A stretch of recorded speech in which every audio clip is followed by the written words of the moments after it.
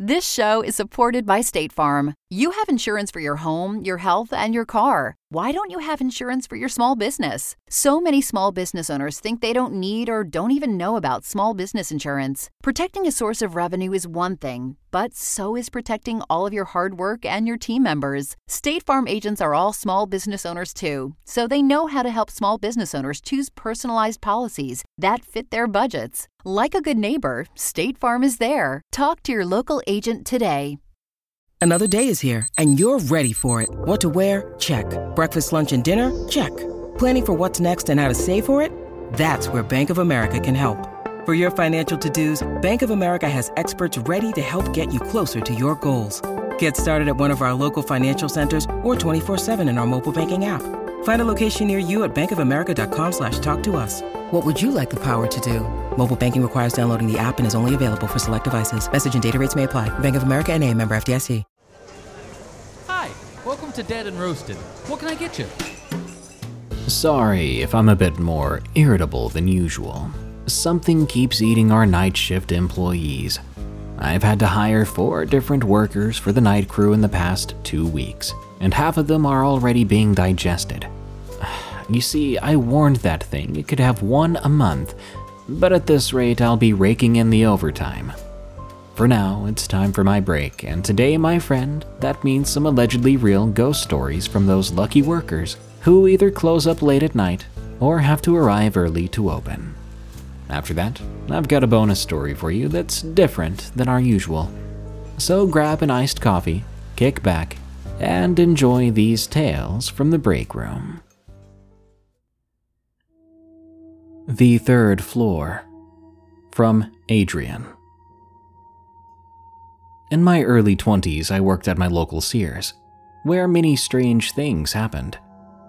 It's been about a decade since then, and the store doesn't exist anymore, so I don't feel bad sharing these stories. While there were people that passed away in the store or in the mall it was attached to, I think a lot of the activity has to do with the land it was built on. Here in Hawaii, there is a finite amount of space to build things. So a lot of the buildings you see, the schools and businesses, are old World War II hospitals or morgues that were bought up and renovated. For some perspective, the entire mall and the attached Sears sits only 2 miles from Pearl Harbor. When I started working there, I was assigned to the 3rd floor, which housed 4 departments: children's clothing, women's undergarments, small home appliances, and mattresses. While every department in the store had its own creepy occurrences, I think working on the 3rd floor was the worst. On the 1st floor, there were incidents of people appearing on the security cameras after closing time, only for them to remain unseen when someone went to look for them. On the 2nd floor, in women's apparel, there was a guy, a pervert, who shimmied up into the ceiling of the fitting rooms and stayed there for about a week, unnoticed, until one night when he set off the store alarm. After that, whenever we had to clear those fitting rooms at the end of the night, it was extremely unsettling to open all the doors by yourself. As for the 3rd floor, I don't know which shift had it the worst. More than once in the closing shift, you'd be folding clothes and hear the fitting room alarm going off like someone was jumping back and forth in front of it. Like bing bong, bing bong, bing bong, bing bong. It happened so often after the store was closed, our floor manager had to turn it off permanently. In the opening shift, sometimes we would find a stack of toddler shirts knocked over, or baby strollers, which had apparently willed themselves into a different department. While you could say it was an oversight of the closing team or a prank, these little things happen too often to be mistakes or jokes. One of the worst common occurrences on the 3rd floor was finding the little foot and handprints of children by the cashier station. It was weird to find them in the morning, because we knew the cleanup crew had swept the night before. And it was unsettling because the feet were always bare feet, with individual toes and heel prints. None of the children's mannequins had lifelike feet that could have been used to make them, and none of the people working had small enough feet to do it either. So whenever we'd find one, we would just look at each other for a moment and pretend it wasn't there. I mean, what else could we do? We tried debunking them the first few times, but it's not like we had the time or the tools to really investigate what was actually going on. so we often tried to ignore the weird things that happened. But some things are unavoidable. One morning, a group of us came in to do markdowns. Back then, we had to manually scan each item, then individually tag them as clearance. So you can imagine how long it would take a department like children's clothing to do this with all the small items. I won't use their real names, but the 6 of us split up the department to try to cover more ground before the store opened. Mia and I were in the middle sorting through boys' jeans when 2 of our coworkers approached us shaken and obviously bothered by something they had seen. "I think there's someone walking around in home appliances," Ella said. Something about her quiet yet serious tone made my gut clench. It didn't help that her partner, Chloe, was standing with her arms tightly crossed, shifting from foot to foot, her eyes glued to the empty home appliance aisles across the store. "It was a woman," Chloe added with her eyes still fixed away from us. "Maybe it was just someone taking a long detour to the bathroom," Mia offered. It wasn't uncommon in the morning, if there was no manager present, to take long strolls through other departments before the store opened. In fact, this happened a lot more when it was a markdown day. When you work in a big store, it's not unusual for your coworkers from other departments to be curious about newly marked clearance items.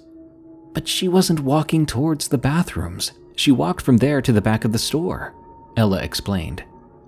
Together, the 4 of us looked at the path she pointed out, then towards the back of the store. We saw it. I really hadn't been expecting to see anything, so when I caught a glimpse of someone walking through the aisles at the back of the store, my whole body clenched up. They didn't have horns or a big smile, but there was something unmistakably wrong about the pale face and dark hair that moved so casually through the dark aisles in the closed store across from us. Without speaking, we all quickly went to find our team leader. "It was probably just a vendor," our team leader Emily explained. "They're not our employees, but their company sends them from time to time to set up their own merchandise displays." At first, I was comforted by the explanation, but my other coworkers weren't, so we decided to go as a group to home appliances to see if we could find anyone. And we couldn't. We didn't. There was no one there. Every time I try to swallow the explanation that it was just a vendor or a cleaner, I just can't.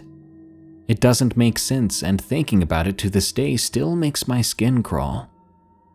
The display aisles in my home appliance department were 6 feet tall, which means that the person or whatever we saw that morning had to have been much taller than 6 feet in order for us to see their head above the aisle. This episode is sponsored by June's Journey. What is horror to you? Monsters? Murder? Mystery? Well, if human monsters are your thing, June's Journey is the game for you, albeit in a more lighthearted tone. June's Journey is a hidden object game with a thrilling murder mystery set in the roaring 20s. You play as June on the hunt for your sister's murderer.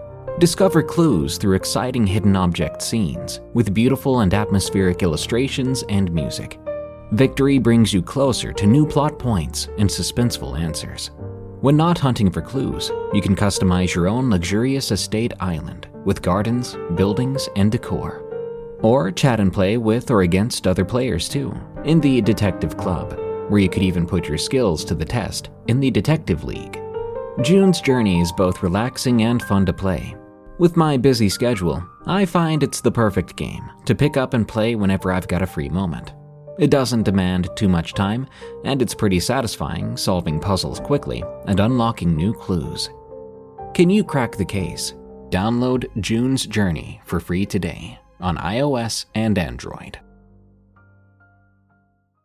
This show is supported by State Farm. Insurance is a part of any solid financial plan. Making sure you have the important things in life covered is one of the best ways to give yourself a little breathing room when things go awry. It's important to protect not only your business, but yourself as a business owner and all current and future team members. State Farm agents know what it takes to run and protect a small business because State Farm agents are all small business owners. And they live and work in your community, so they're deeply attuned to what's happening with other small businesses in your market. If you have a small business and are interested in making sure you're protected, reach out to your local State Farm agent to learn more about what you need. They'll help you find the right policy at the right price for your business. Like a good neighbor, State Farm is there. Talk to your local agent today. The Dog Farm. From Bryce R. When I was in high school, I was looking for a part-time job. I eventually found one that sounded perfect. It was a greyhound farm, which was owned and run by my baseball coach. Knowing all the guys that worked there made this too good to be true.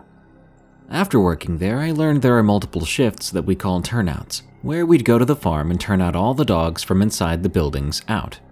There are 2 times for this, besides morning shifts, one afternoon and one later in the evening, about when it starts getting dark. When I first began working there, I always had someone with me who would perform the turnouts for me. But as I got more experience, I figured everything out, and I was able to start doing it all by myself. My first late turnout went super well. I did the usual feeding of puppies, letting dogs out, and just sitting and waiting before putting them all up and heading home. As I kept doing the late turnouts, things got creepy. It began with simple things, like lights being on after knowing you had just turned them off. I didn't put much thought into this, other than the fact that I may have been distracted at the time and forgot to shut it off. I was a teenager after all, and I was practically addicted to my phone. Eventually, when I was mixing the feed for the puppies, things got even weirder. The door that led to all the dogs just opened out of nowhere, and it sounded like someone was walking down the aisle. This made no sense, because if someone was doing this, the dogs would be going nuts. But there was nothing but the sound of footsteps. So I hurried out of the building, deciding to go feed the pups and continue with turnout. The rest of that night went smooth, but the following night wasn't so good. I remember the same footsteps happening all the time. I remember the sensation of feeling watched at all times on the farm, which was just wrong, because no one lived on the farm. It was just dogs. Many nights, the dogs would go from completely silent to raising hell in a matter of seconds, but there was no way to see what they were barking at. So I figured it was maybe another dog somewhere on the farm, maybe a dog that got out or something. While this was still creepy, it still possibly had some kind of rational explanation. I eventually talked with a buddy of mine I'd worked with, and he told me the truth that I wasn't at all prepared for. Before my boss had purchased the land to turn it into a dog farm, the previous owner had hung himself in the barn. At night, you could sometimes hear him walking around some of the buildings. Of course, wanting to see if he was pulling my leg or being factual about this, I talked to my boss, who told me the exact same story. On my next turnout, I specifically remember leaving doors open and lights on, purposely, to see what would happen, to see if I could catch anything weird. And I did. That night, after all the dogs were in the yard, they all huddled in the corner furthest from the building, which was strange because it was raining. Most of the time when it's raining, the dogs sit under the roof, unless they need to relieve themselves. All of a sudden, I hear the big door slam shut, harder than what a draft could do.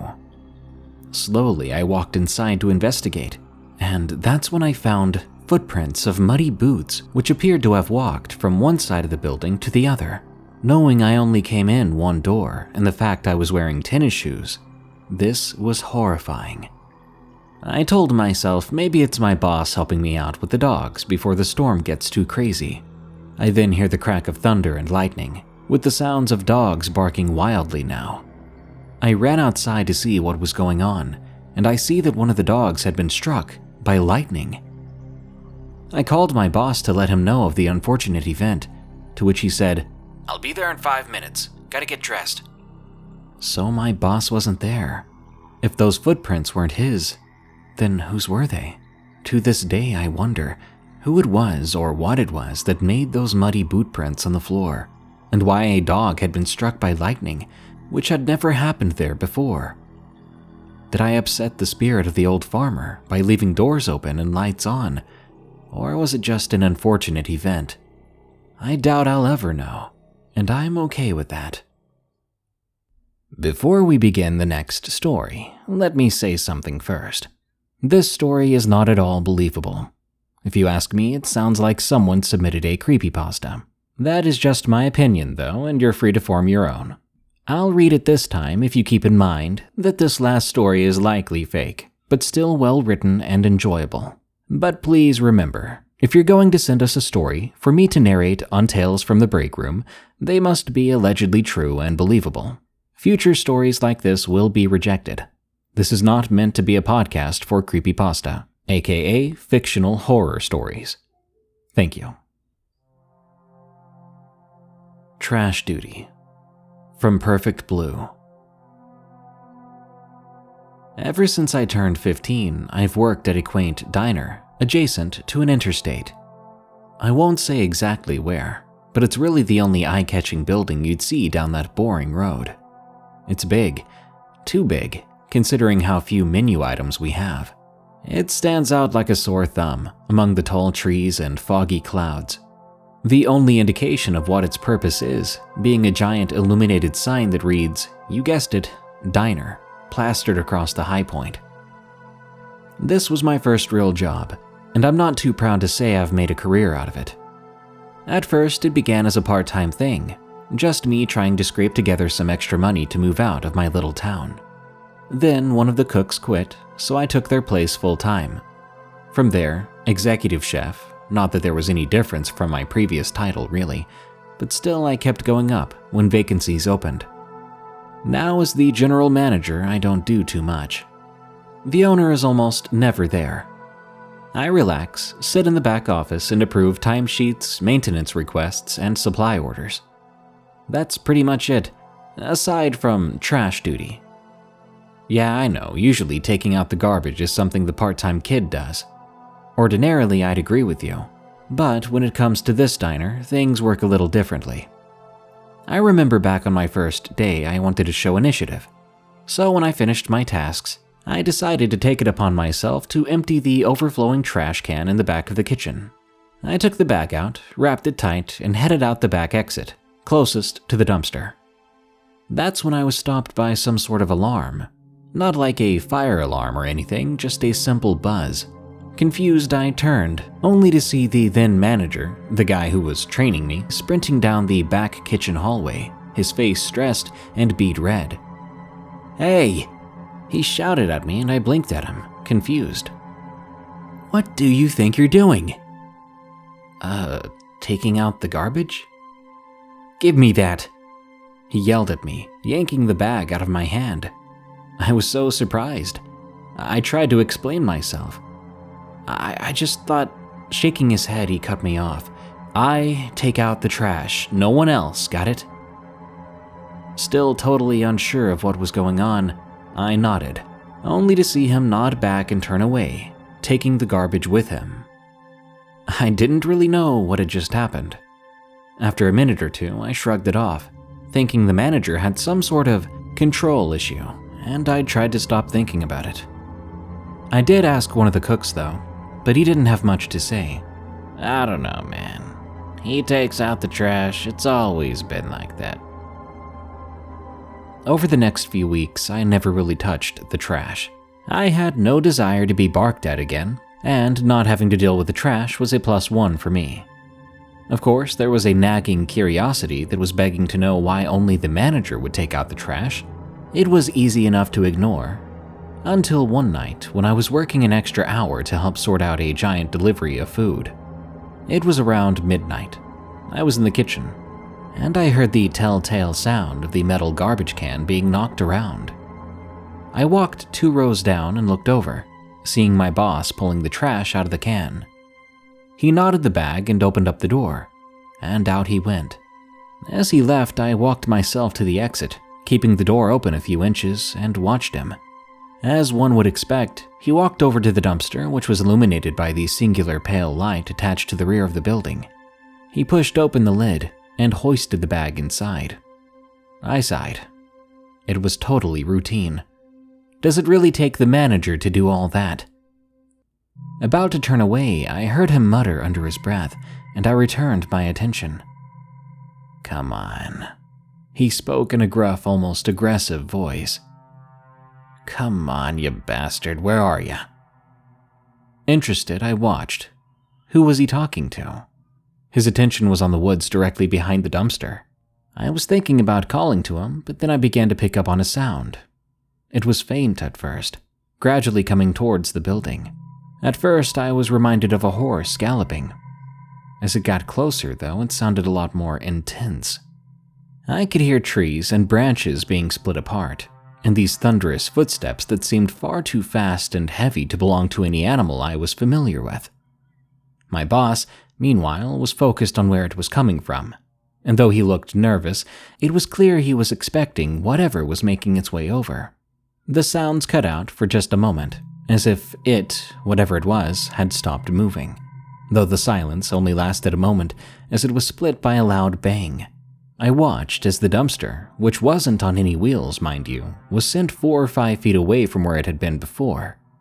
My eyes searched the low brightness for what had pushed it, and then, for the first time, I saw it. The Garbage Man. That's just a nickname anyway. Beyond being bipedal, it has no resemblance to a man. It was pasty white, its flesh not at all a healthy color. It looked to be about 10 feet tall.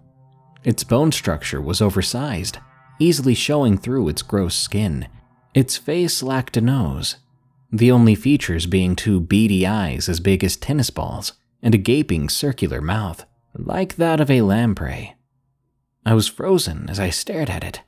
It was so wrong, so out of place with nature, and yet captivating. It crawled up the rear side of the dumpster, its breathing heavy and labored. It stared at my boss, and he stared back unflinching. The standoff went on for 10 seconds before it dived its way into the dumpster, pulling its body entirely inside. The noises that followed indicated to me it was devouring the contents of the trash. My boss let out a sigh, relaxing himself. "There you go. Enjoy it." With that, he turned around. I gained back control of my body just as he did, ducking out of the doorway before he saw me. I had absolutely zero clue how to process what I'd just witnessed. I remember finishing my work almost robotically and leaving the same way, not speaking to any of my coworkers on the way out.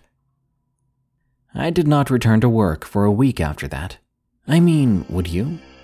I cited some illness I didn't actually have whenever they called, and I did my best to focus on other things. But money doesn't grow on trees. I had bills to pay, and given the fact that my wage was a lot better than another starting position elsewhere, I didn't have much choice but to return.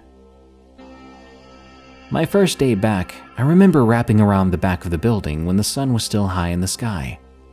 Inconspicuously, the dumpster was where it should have been, perpendicular to the white lines on the pavement. I looked inside. It was just an empty metal bin, nothing to indicate some sort of creature had been inside of it. Granted, I didn't know what I was looking for, evidence of what I'd seen, I guess, but I found none. I knew I hadn't imagined it, though. It was simply too vivid. I debated what to do next. I could confront my boss and demand some sort of explanation, or I could even go to the authorities, police or rangers or even the FBI. I didn't know what the best angle was. As it turned out, I didn't have to make that choice for myself. When I entered the diner, everything seemed normal. One of the waitresses greeted me, and apparently upon hearing my name, my boss stumbled out of the back, stopping just past the flapping door to look at me. "We need to talk, you and I." He turned around, pacing loudly to his office. I followed, my heart sunken. One of 2 things was about to happen. Either I'd be reprimanded and possibly fired for my week-long absence, or he was about to grill me about the incident that took place the night before. I didn't know which one I preferred. "You saw it, didn't you?" That was the first line he spoke when he sat down. He didn't seem mad. There wasn't a hint of aggression in his voice. Even still, I tried to feign ignorance. Saw what? The garbage man. Upon him saying that, I decided to be honest. Yeah, I did. I'm sure you got a lot of questions then. Not really, no. Honestly, I don't want to know anything. He laughed then, very relaxed, obviously not at all minding that I had seen the creature. You sound like me, you know? What do you mean? I mean, when I first saw him, boss man couldn't pay me $1,000 to talk about him. I blinked at him, confused. I didn't know what to think. With that line, it seemed there was a good bit of history with whatever I'd seen that night. Before I could reply, he began to explain. Back when I first started here, right after the place had just been changed from the pharmacy or whatever it used to be, I caught my boss talking to himself whenever he took out the trash. One night, I decided to follow him, just like you did, and I watched that thing come screeching out of the woods, crashing into the dumpster. The, garbage man, you mean? Yeah, the one and only. So, what is it? I don't know. He didn't either. And it eats trash? Pretty much. What's the deal? You never called the cops or anything? Why would we? I stood up about to argue how terrible and unnatural the creature I saw was with someone who was a lot more familiar with it than I, but I really didn't have anything to say. Look, I don't know what the thing is. Some sort of undiscovered animal or an alien or some crazy crap. The point is, it plays nice so long as you give it the garbage. No need to call the cops. But what if you don't? Trust me, you want to give it the garbage. That was about as far as the conversation went. I remember him telling me something about not mentioning it to us all. Not that anyone would believe me anyway, before I left his office. He never did explain what would happen if I didn't throw the trash out every evening, though. Over the next few months, I tried to do my shift work as by the book as possible. Not once did I try to accompany my boss on his garbage runs, and not once did he ask me to. But I did notice a quiet $5 seemed to be added onto my hourly wage each time I got my paycheck. We seemed to reach an understanding where neither one of us would ever mention it, and that was something I was perfectly fine with, because I thought the job was only temporary. But as you might know, those hopes are often optimistic. I finished up my school with a degree that was effectively useless considering where I lived, and so I couldn't get any jobs locally that made much more compared to what I got at the diner. So I stayed put. My day, aside from work, consisted of sending out remote applications with ZipRecruiter and Indeed to any city in drivable distance. As time went on, I eventually moved my way up through the ranks to management. Like I said, most people work here as a part-time thing, so it wasn't too hard to get promoted when the person directly above me quit. Soon enough, I was working right below my boss. Even still, we didn't talk about the garbage man. Ever. He was an older guy, you know, a good bit overweight. And so one day when we were replacing old furniture with recently upholstered diner chairs, I didn't pay too much attention to when he fell out of breath. He mumbled something about needing to lie down, and I took a look at him. His face was splotchy with red and white discoloration making weird patterns. His hands had the same effect too. The quick break turned into an incident when he found it hard to get up, and the words he was speaking became slurred. Of course, I called an ambulance. It seemed like a stroke or a heart attack, something like that. The ambulance arrived pretty quickly considering where we were, and they took him away. He never showed up after that. I didn't know if he died or just retired or whatever. We never had enough of a relationship that would facilitate me reaching out. Regardless, a week later, the owner showed up. I remember him deliberating with the staff for an hour before unofficially promoting me to the title of general manager. I recall him asking if I knew how to do everything, and I gave him a passive, Yeah, just trying my best to snag the role. As it turned out, approving timesheets was a mess I really wasn't ready for. But I got through it. My first night as GM, I must have stayed till 2 a.m., filling out the overly complicated PDFs. When I got up and locked up my office, I could tell by the lights being off I was the last one there. So I made my way to the back of the building, heading out the door. The sight of the spottily painted green dumpster in front of me reminded me of what I'd forgotten: trash duty. I hadn't thought about it in so long. Considering the old boss wasn't there anymore, was I supposed to take the trash out? I checked the time on my phone. It was way past midnight. Despite me remembering now, I'd already missed the deadline. I remember growing sweaty, a little nauseous, worried about what was going to happen. My old boss's one line, about always wanting to give it the garbage, echoed through my head. Turning the corner around the building, I walked up to my car before stopping. I looked at it. My jaw dropped. It had been totally eviscerated. The inexpensive sedan looked like it had been bashed in from every direction, each door dented in, each window obliterated. Even some of the rubber around the rims was missing. In the split second my brain ran through possible explanations, I caught something out of the corner of my eye. The garbage man. It was rolling around one of the hubcapless tires effortlessly with one arm.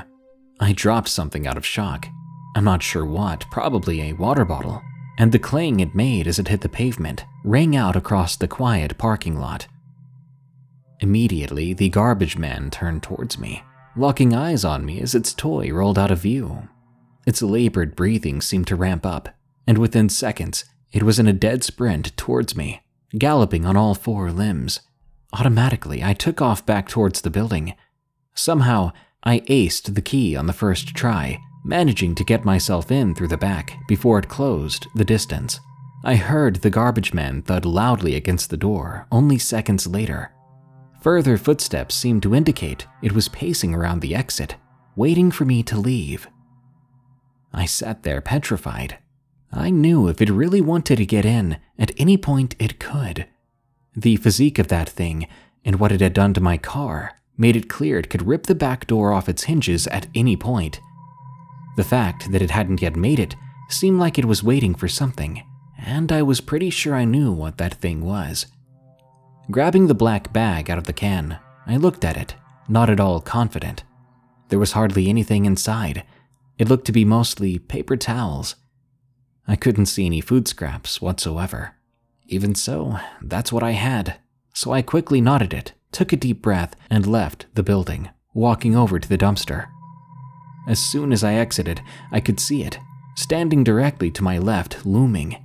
Its knees, now straight and unbuckled, made it look even taller than it did before. My peripheral vision could pick up saliva dripping from its mouth as it let out disgusting wheezing sounds. It stood perched, as if about to jump on me. But I didn't turn to look at it in more detail. I pressed on, only a few steps remaining. When I reached the dumpster, I threw the garbage bag into it, and not a second later, the garbage man barreled after it, jumping in and hungrily ripping the bag to shreds. I didn't even look for as much as a second before I turned around and headed back inside to the protection of the building. I watched through the dirty glass window as it ripped and teared for a good few minutes before I decided to head back into my office. I think I put some music on, tried my best to relax. Believe me, that was the very last time I was ever late with trash duty. Nowadays, I have about 20 alarms set, with 5-minute intervals leading up to 12 a.m. on my phone. Not once will I ever miss it, so long as I have this job. Not once. As for what the garbage man actually is, I haven't a clue. I don't need to know, though. We have a relationship, it and I. I give it trash, and it eats it. It's straightforward, it's simple, and it's a lot more efficient than waiting for the weekly pickup. So whenever I find myself lying awake at night, thinking too hard about it, I just remember one thing. So long as I take out the trash on time, it'll leave well enough alone. Tales from the Break Room is a viewer-submitted podcast featuring allegedly true scary stories that happened on the way to, on the way from, or at work. If you want your story to be narrated on the show, send it to us at eriecast.com/submit. As of April 14th, we're paying 3 cents per word for stories that are approved and make it onto the show. Submission does not guarantee approval or payment. For a limited time only, PayPal only. Tales from the Break Room is an EerieCast Network original podcast hosted by Darkness Prevails. You can follow him on Twitter at Dark Prevails, and you can hear thousands more stories read by him on our other show, Unexplained Encounters. If you enjoyed this episode, please follow and rate Tales from the Break Room on Spotify and Apple Podcasts. You can also enjoy plenty more horror-themed podcasts at EerieCast.com. Thanks to State Farm for supporting this show and helping our listeners protect their businesses and lives. Like a good neighbor, State Farm is there. Talk to your local agent today.